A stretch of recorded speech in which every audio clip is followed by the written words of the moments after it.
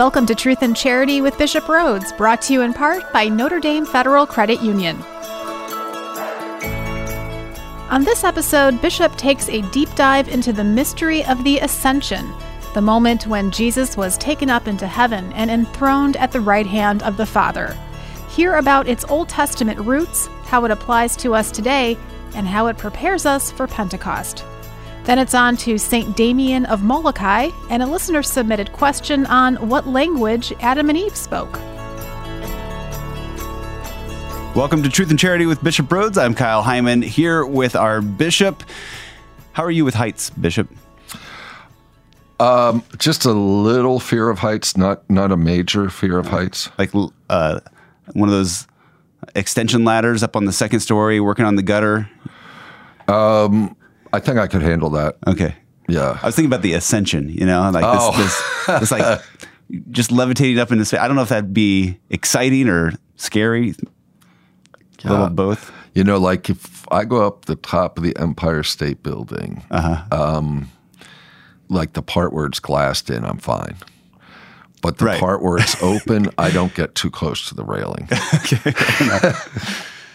All right. Well, do you have an opening prayer for us today? Well, we're still in the Easter season. Why don't we pray the Regina Caeli? Do you want to do it in English or Latin, Kyle? Can we do Spanish? Why are you asking me that now? No, I think English might be the best. I don't think I'd have to. Yeah, I don't know that I've ever prayed in Spanish. But, your part is the same in English in Latin. That's why I would say available Alleluia. So let's do it in Latin today. Okay, great. And then you can do your Alleluia since it's the same in English and Latin. You do your part in Latin. I will do my part in Spanish. Oh, okay. That's Alleluia too. Yep. Actually, Hebrew. Okay. In nomine Patris et Filius et Spiritus Sanctus. Amen. Regina Caeli laetare.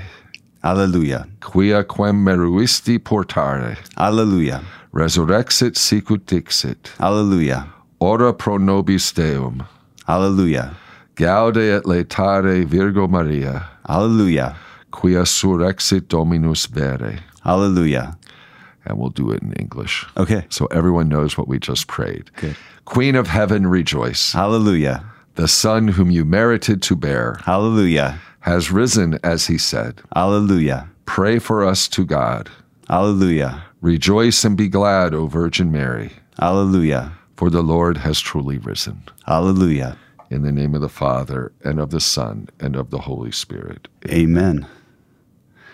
All right. Well, the reason I brought up the heights and the ascension is we have the solemnity of the ascension of the Lord, which is it technically tomorrow, Thursday is the ascension, because 40 days after Easter. Right. But then we celebrate it on Sunday. We celebrate it on Sunday, yes. It's a beautiful feast, and often we'll meditate on it. It's the second glorious mystery of the Rosary. But Pope Benedict wrote a beautiful reflection on the Ascension. It's kind of an appendix to Volume 2 of his trilogy on Jesus of Nazareth. Mm-hmm. So if anyone has that or wants to get it, it's kind of like my favorite reflection on the Ascension. But in any event, we're celebrating it this coming Sunday, and the readings are have to do with the Ascension. The first reading is from the Acts of the Apostles, where we read about. It's interesting. St. Luke recounts the Ascension both at the end of his Gospel and at the beginning of Acts of the Apostles. So he recounts the Ascension of Jesus in both books. And then we also find an account at the end of Mark's Gospel, what we call the longer ending, which is chapter 16 of Mark's Gospel. We call it the longer ending because that's considered an addition to the original Gospel. Huh. That's a whole nother scriptural issue about that last chapter of Mark's Gospel. Did you know that? I did not. There's considered the shorter ending of the Gospel and the longer ending. Okay. And the longer ending we have in our Bible, the Church has determined that is inspired by the Holy Spirit. Okay. They're not versions of the Bible without that, though. Not Catholic versions. Okay. I don't know about other denominations. All right. So what does Mark and or Luke say about the ascension? Well, it's not a whole lot. I mean, I'll read Mark's, I won't read the whole gospel unless you want me to, but it's just the last couple verses of the gospel that we'll hear on Sunday. Okay. Where Jesus says to the disciples, go out into the whole world and proclaim the gospel to every creature. Then he continues speaking. And then it says, so then the Lord Jesus, after he spoke to them, was taken up into heaven and took his seat at the right hand of God. But they went forth and preached everywhere, while the Lord worked with them and confirmed the word through accompanying signs. So really all Mark has there is one sentence where he says, and Jesus was taken up into heaven and took his seat at the right hand of God. Now, if you look at the first reading for this Sunday, Acts of the Apostles, the first chapter, verse 9, again, Jesus was speaking to the disciples and telling them that they would receive power when the Holy Spirit would come upon them, etc. They were to be his witnesses. Then in verse 9, he says, when Jesus had said this, as they were looking on, he was lifted up, and a cloud took him from their sight. While they were looking intently at the sky as he was going, suddenly 2 men dressed in white garments stood beside them.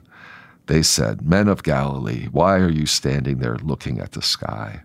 This Jesus who has been taken up from you into heaven will return in the same way as you have seen him going into heaven. So there's more detail in Luke's account than in Mark's account. But looking back at Mark's account, I mean, it's very basic. It's interesting, Mark explicitly at this point calls Jesus Lord. You know, he hadn't done this before. It says, so then the Lord Jesus, after he spoke to them, was taken up into heaven. So this idea of an explicit reference to Jesus as God, the Lord Jesus. So here, because his resurrection has fully revealed his divine sovereignty, you can say. And this is really fulfilling what Jesus had said, remember, in the trial before the Sanhedrin, that the Son of Man would be taken up into heaven and seated at God's right hand. So basically, Mark's saying, okay, what Jesus said to the Sanhedrin now, that prophecy is fulfilled. He's been taken up into heaven and is seated at God's right hand. And what that basically means is the seat of highest honor at God's right hand. That's goes back to really Psalm 110. I don't know if you remember. That's a very famous messianic psalm.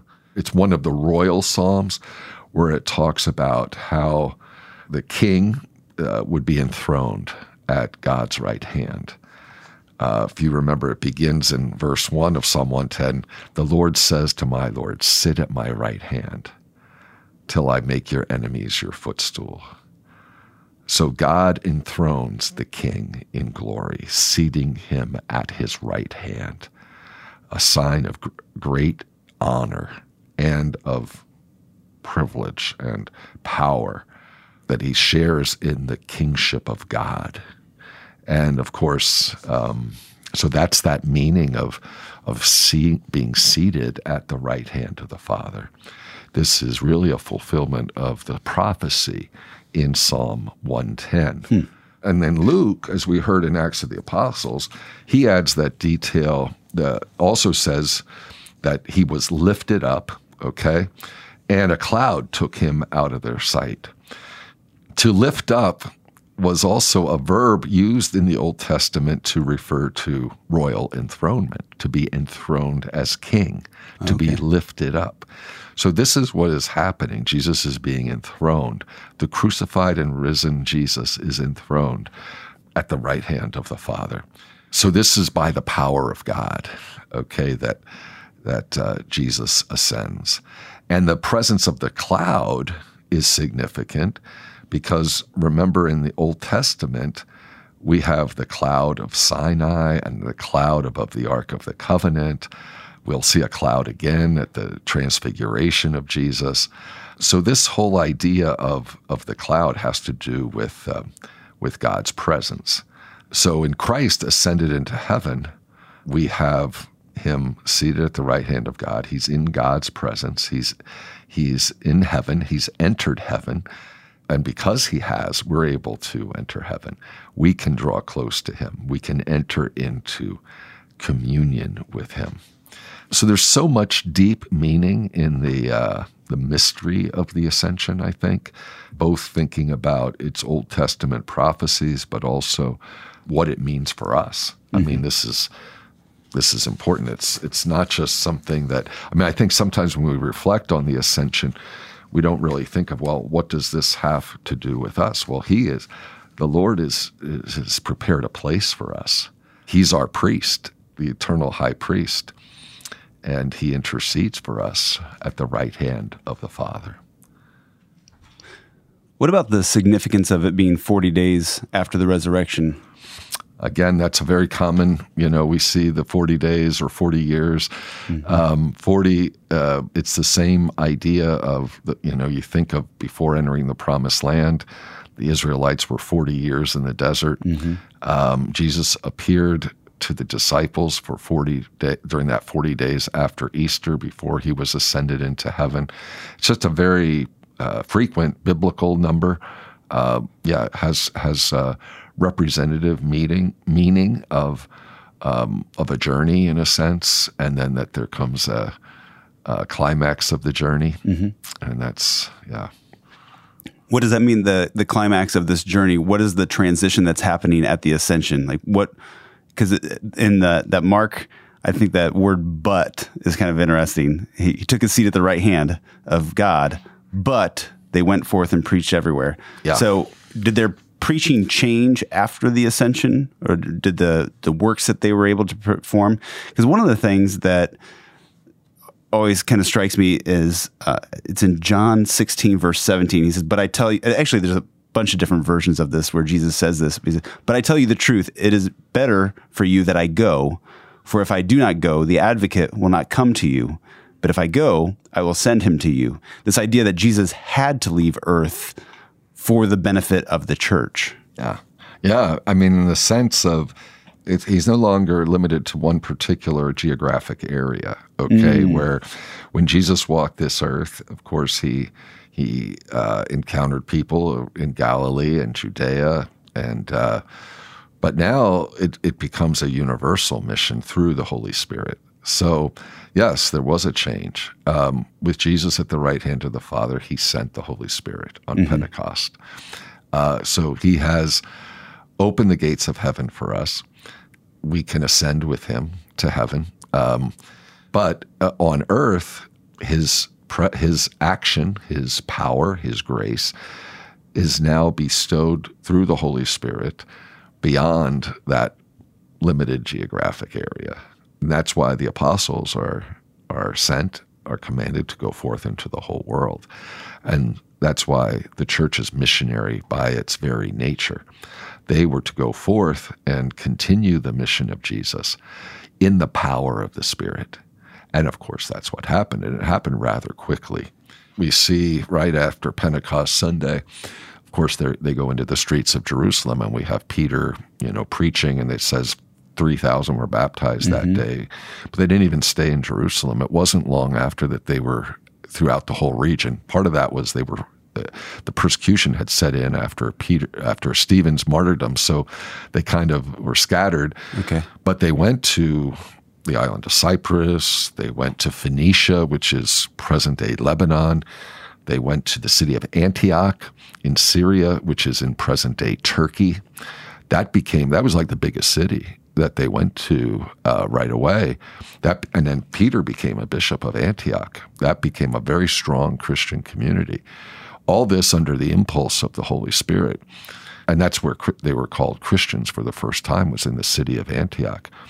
But then they went, especially St. Paul and Barnabas and others who went on mission into the Mediterranean, like I mentioned, the island of Cyprus, the island of Crete, various places in present-day Turkey, like Ephesus, Colossus. They went to present-day Greece. So they're setting up Christian communities, proclaiming the gospel, baptizing in all these places, and eventually Peter and Paul end up at the very capital of the empire in Rome, where they're martyred. So the church that began in Jerusalem, really the center became Rome, because that's where the apostles Peter and Paul were buried. But what's amazing, I think, is to think all this happened in about 30 years. Yeah. In about 30 years, from the ascension of Jesus, we have this spread of the gospel and establishment of the church in that whole Mediterranean region, and then also North Africa too.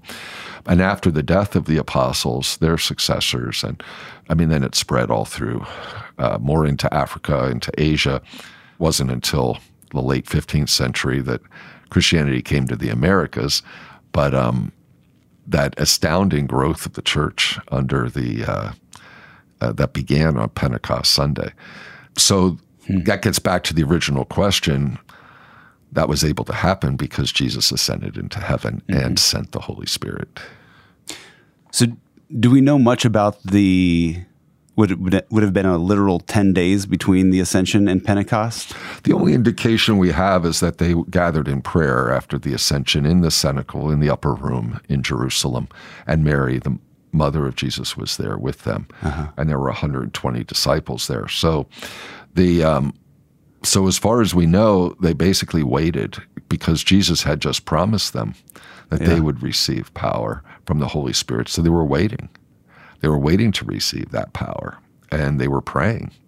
And then Pentecost happened, which of course is 50 days after Easter and is the end of the Easter season. Okay. So I guess anything to prepare us for this Ascension Sunday? And should we do anything to celebrate the Ascension on Thursday, or should we wait till Sunday? You can wait till Sunday. Okay. Yeah. Most of my life it was celebrated on Thursday. I kind of liked when it was literally on the 40th day. But I think when the bishops decided to transfer it to Sunday, at least in most of the regions of the United States, the reason, I believe, was that a lot of people weren't attending Mass on Ascension Thursday. And this is such an important mystery of the faith that most of the bishops decided that they would transfer it to Sunday. I don't necessarily agree with the majority of bishops on that. I would have rather had us really teach more and emphasize the importance of attending Mass on the holy day. Yeah. But we are where we are. What's most important is that we are celebrating this beautiful, glorious mystery. Yeah, I guess that's a whole another rabbit hole to talk about. How much does the church try to extend this olive branch of helping the faithful to not miss out on these holy days versus challenging them to step up and maybe, but at the same time, with secular work jobs like we were talking about last week, it can be difficult to get off on holy days. Yeah. So, and that is true. That can be difficult for some people. It's interesting in the collect, the prayer that we say at the beginning of Mass on the feast of or the solemnity of the Ascension. I kind of think it's important. There's two options, but the first one I'd like to share with our audience. The priest prays, "Gladden us with holy joys, Almighty God, and make us rejoice with devout thanksgiving. For the ascension of Christ your Son is our exaltation. And where the head has gone before in glory, the body is called to follow in hope." So wow. I always like that. It's very poetic in many ways. And of course, as the body of Christ, our head has gone before us in glory. And we are called to follow him in hope. So it's our exaltation as well. That's a really, I think, a beautiful a beautiful prayer for the feast. At first, when you said that, I was imagining the body following the head into heaven. But I guess another way to look at it would be this call to evangelization, that where the head went as evangelizing the countries, or I guess this specific area that he was in, so now the body goes out and to continue what he did. And ultimately to arrive with him in heaven. Yeah. Right. But it also being the present of the work that we're doing is to be following him. But in the ultimate call. Wow. Yeah. Yep. Like that. Another interesting detail about the ascension, if you read in Luke's gospel, which we haven't looked at, we looked at Acts of the Apostles. But if you read at the end of Luke's gospel, the first time he talks about the ascension, he says that Jesus blessed them and then parted from them and was carried up into heaven. And they worshiped him and returned to Jerusalem with great joy. I think it's significant. That's a priestly gesture, Jesus blessing them. And then he parted from them. Then he ascended into heaven. And what did the disciples do? They prostrated. They worshiped him. So Jesus is the eternal high priest who passed from death and rose from the dead, ascended into heaven. And he is the priest. He is the one who sacrificed, and he was the sacrifice. And he was with God the Father, and doing what a priest does, interceding. He intercedes forever, as we read in the letter to the Hebrews. He's at the right hand of the Father. So we speak of the Holy Spirit as the advocate, and also Jesus as our advocate. He's our advocate at the right hand of the Father. So we can always turn to him and ask for his blessing, to ask for his forgiveness, to ask for his mercy. So this is very consoling, I think, because in his humanity, our humanity was taken up to God. He opened this path for us. I think it was Pope Francis once used the image of how he's like a rope. Like if you're climbing a mountain on a rope, Jesus is like the guide, and he gets to the top and he pulls the rest up to him and leads, and I think we can think of that as how Jesus is pulling us up to God. And we entrust our life to him. Just like if you're climbing up a mountain, your life is in the hands of your guide who has the rope. And we need to trust in the guide. And we need to be guided by Jesus. We're in his safe hands. He's our Savior. We're in the hands of our Savior, of our advocate.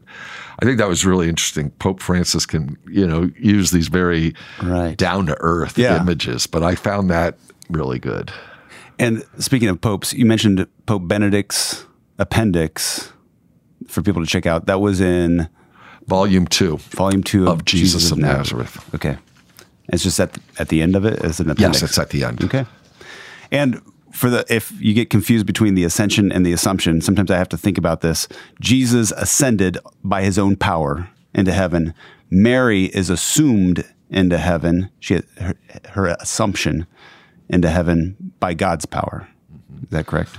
Yeah, and we see also when we talk about ascension, though, when you read the gospel, it says Jesus was taken up into heaven. So we can also see that as the action of the Father. Okay. But it's also the action of the Son are one. Because they're one. Right. So anyhow, it's interesting that the Trinity, we get into those things, yeah. But it's Jesus' ascension and Mary's assumption. We can remember. Right. All right. If you have questions for Bishop, go to redeemerradio.com/askbishop, where you can also find past episodes of this show. You could call or text the Holy Cross College text line, 260-436-9598. And just text in your question. We'll add it to a future episode of the show. Coming up, we'll talk about St. Damien of Molokai and some listener-submitted questions here on Truth and Charity with Bishop Rhoades, brought to you in part by Notre Dame Federal Credit Union.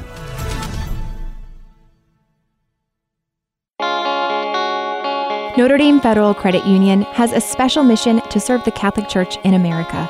In 2020 alone, we've served over 800 parishes, schools, and nonprofits in more than 25 dioceses nationwide. We are a member-owned, not-for-profit cooperative, working hard to create a national Catholic financial alternative to the for-profit banks. You already share our values. Why not share in our benefits? Notre Dame Federal Credit Union.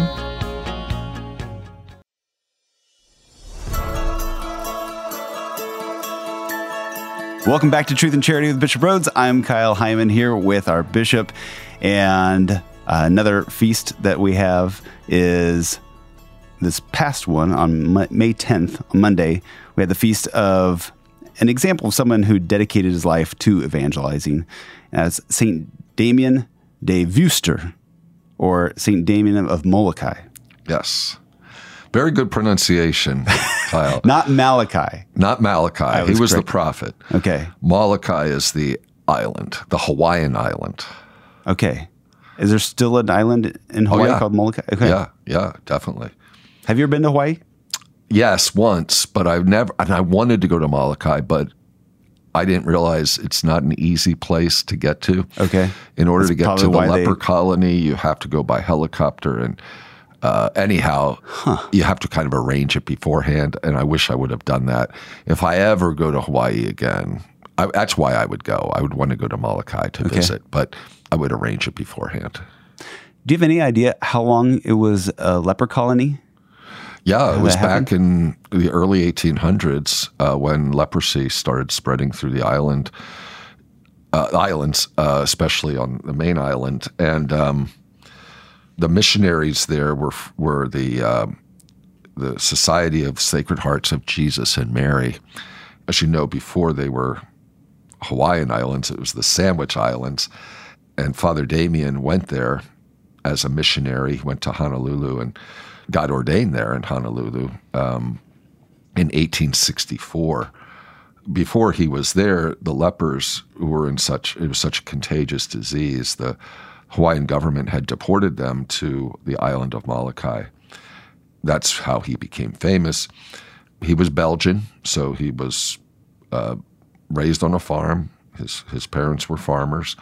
He felt the call to religious life and to the priesthood and to become a missionary. That's why he joined this missionary order, and he was sent to Hawaii. And while he was there, of course, because of this devastating plague of leprosy, he volunteered to serve on the island of Molokai. It was horrendous conditions. First of all, the lepers were isolated. They were sent there. This was a very deserted part of the island. It was an inaccessible part of the island. It was on the shore, but the rest of the island you'd have to go up a cliff to get to. So it was purposely there that so that they wouldn't have any contact with people. And a lot of the lepers were Catholic because a lot had become Catholic prior to contracting leprosy because of the work of the missionaries. And they begged for a priest. So the bishop and the religious superior of this congregation acceded to their request and decided to allow Father Damien to go and to serve the lepers. But it became as I said, leprosy became really an epidemic. I think it was around the year 1840 that it really became an epidemic, and that was the year that Damien was born. So it had already, by the time he was in Hawaii, it was pretty, the lepers had been segregated. And but it was terrible conditions. They were horrendous conditions where they were living really in not only terrible poverty, but they didn't have adequate shelter, they didn't have adequate food, they didn't have good health care. A lot of them turned to, liquor and other lewd conduct was pretty well, sexual immorality, a lot of robberies. It was really like a hell on earth, the way people would describe it. And that's why, obviously, when Damien went there, he really started. He came as a priest to serve the spiritual needs of the people, but he also undertook a lot of projects to improve the conditions of the people, including building homes.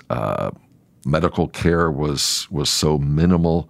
Some of the people would turn to witch doctors and things like that.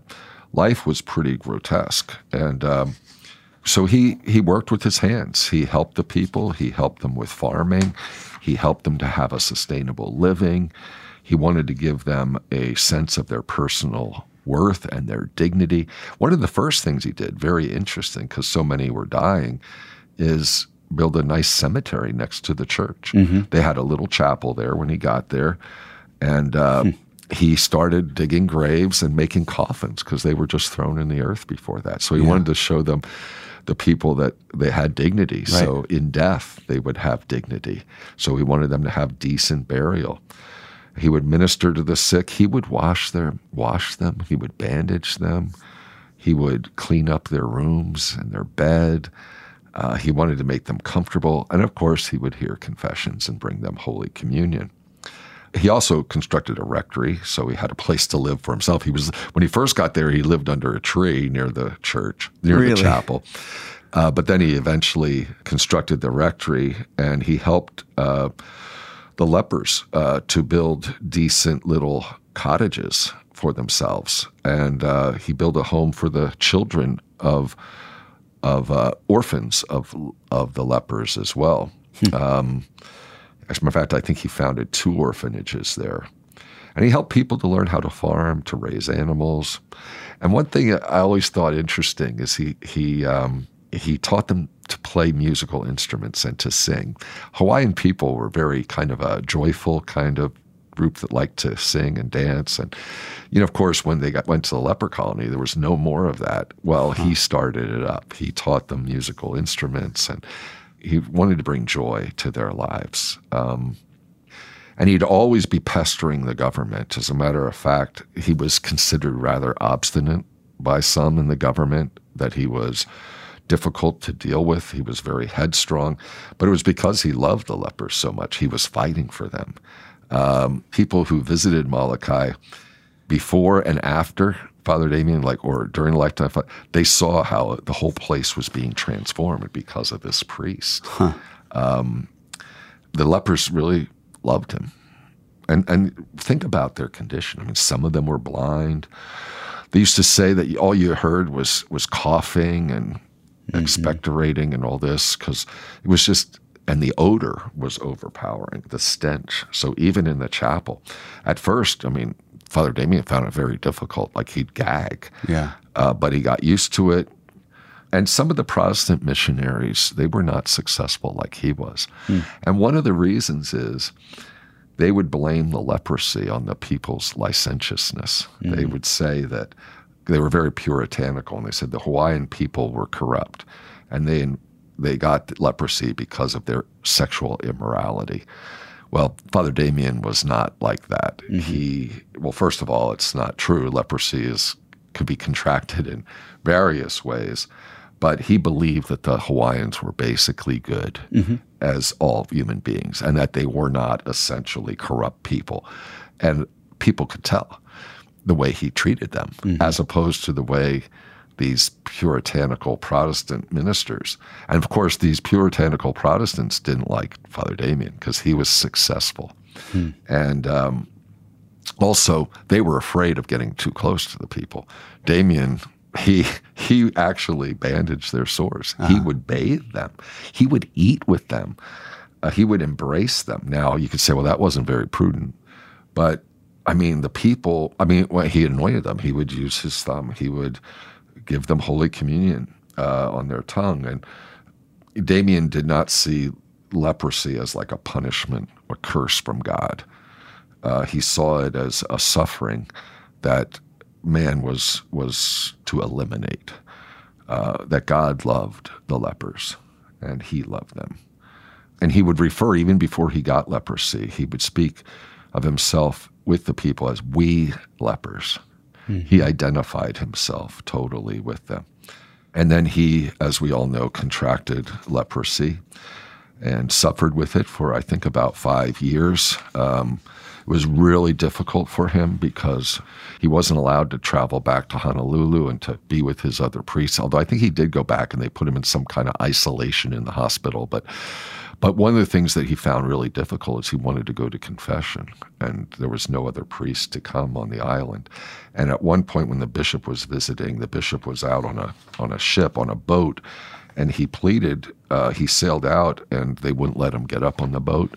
And he said, asked the bishop if he would hear his confession from his boat, so that he just, in front of everyone, he confessed his sins out loud in public to the bishop so he could receive absolution.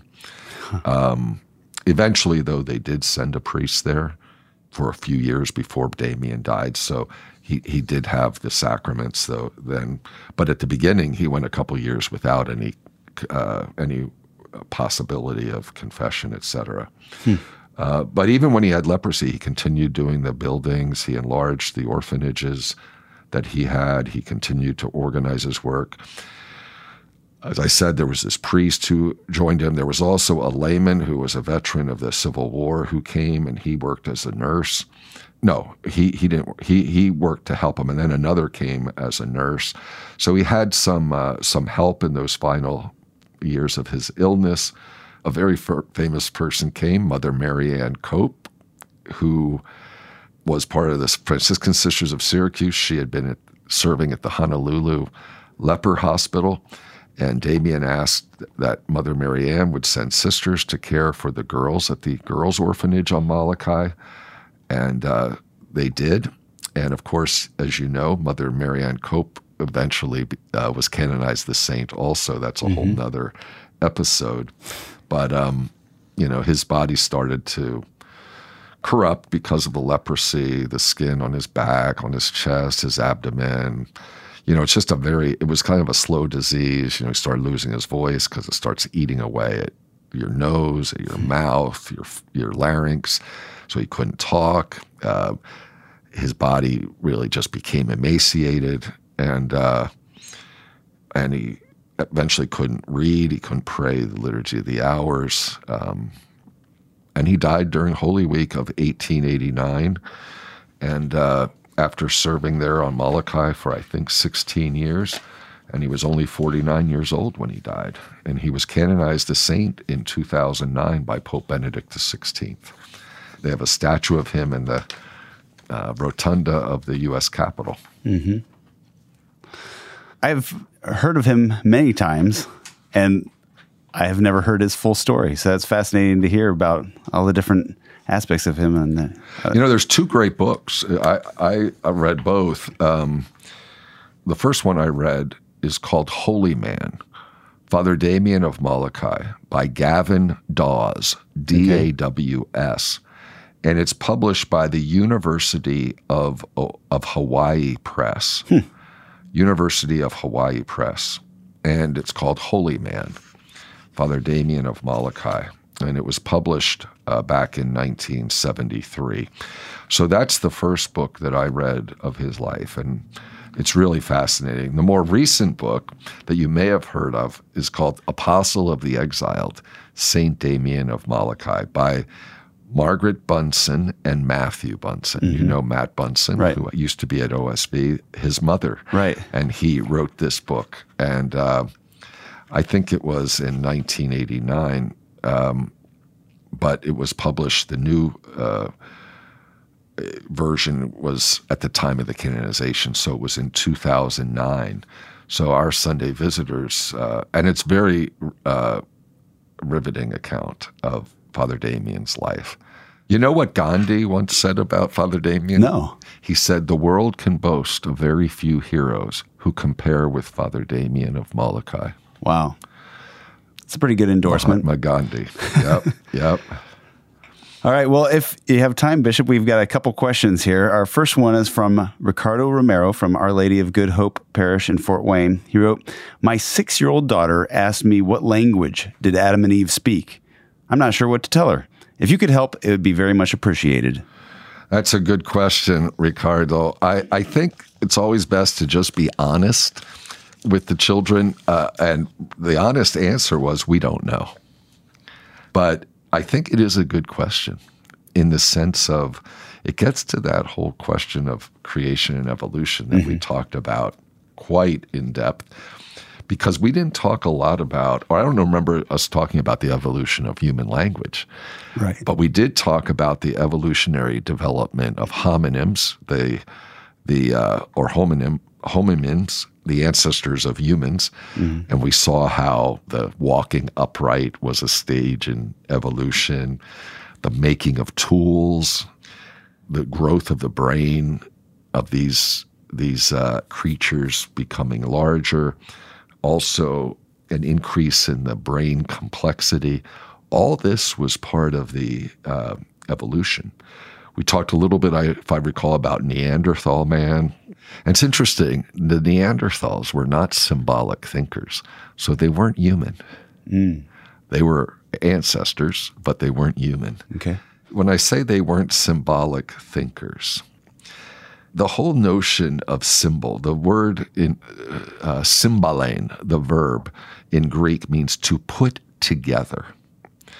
Well, when you think about human language, it's the height of symbolism, that able to put sounds and words together to express thoughts, the ability to mentally generate symbols. This is a hallmark of human species. The ability to do this, the ability to reflect, the ability to reason, to put together.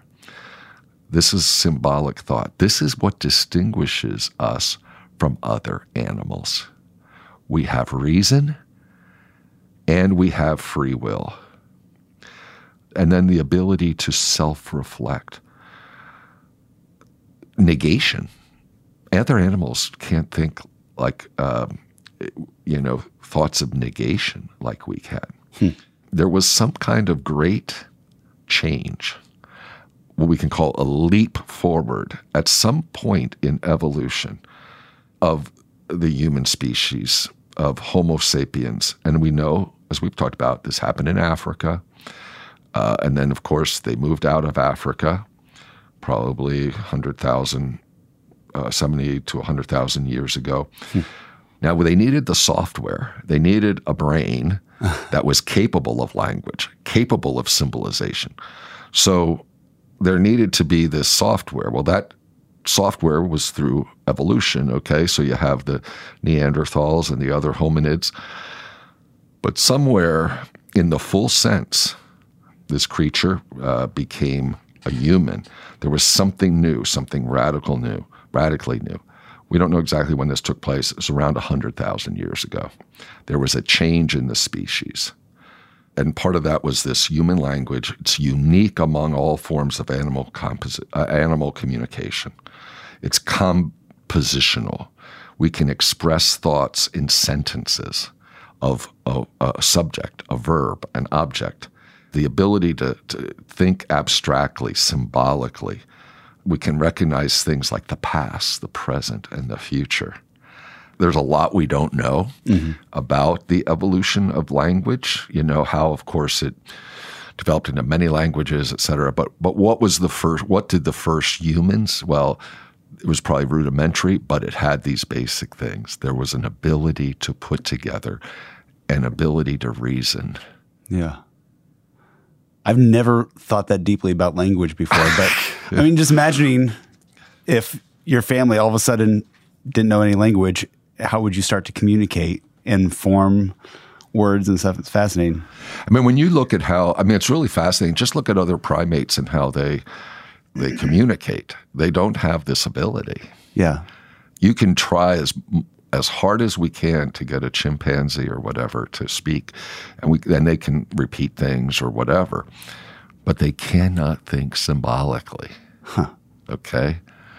They can't put things together like we're talking about here. It's just conditioning things. Right. When I say this word, you do this action, right. You get a treat, and you learn right. that. Yeah. Right. All right. Well, thank you, Bishop, for another great episode. Just a reminder, you can send your questions to the Holy Cross College text line. Just text to the number 260-436-9598. And before we go, could we get your Episcopal blessing? Sure. The Lord be with you. And with your spirit. Blessed be the name of the Lord. Now and forever. Our help is in the name of the Lord, who made heaven and earth. May Almighty God bless you, the Father, and the Son, and the Holy Spirit. Amen. To access the entire archive of Truth and Charity episodes, do a search on your favorite podcast app. Truth and Charity with Bishop Rhoades is brought to you in part by Notre Dame Federal Credit Union.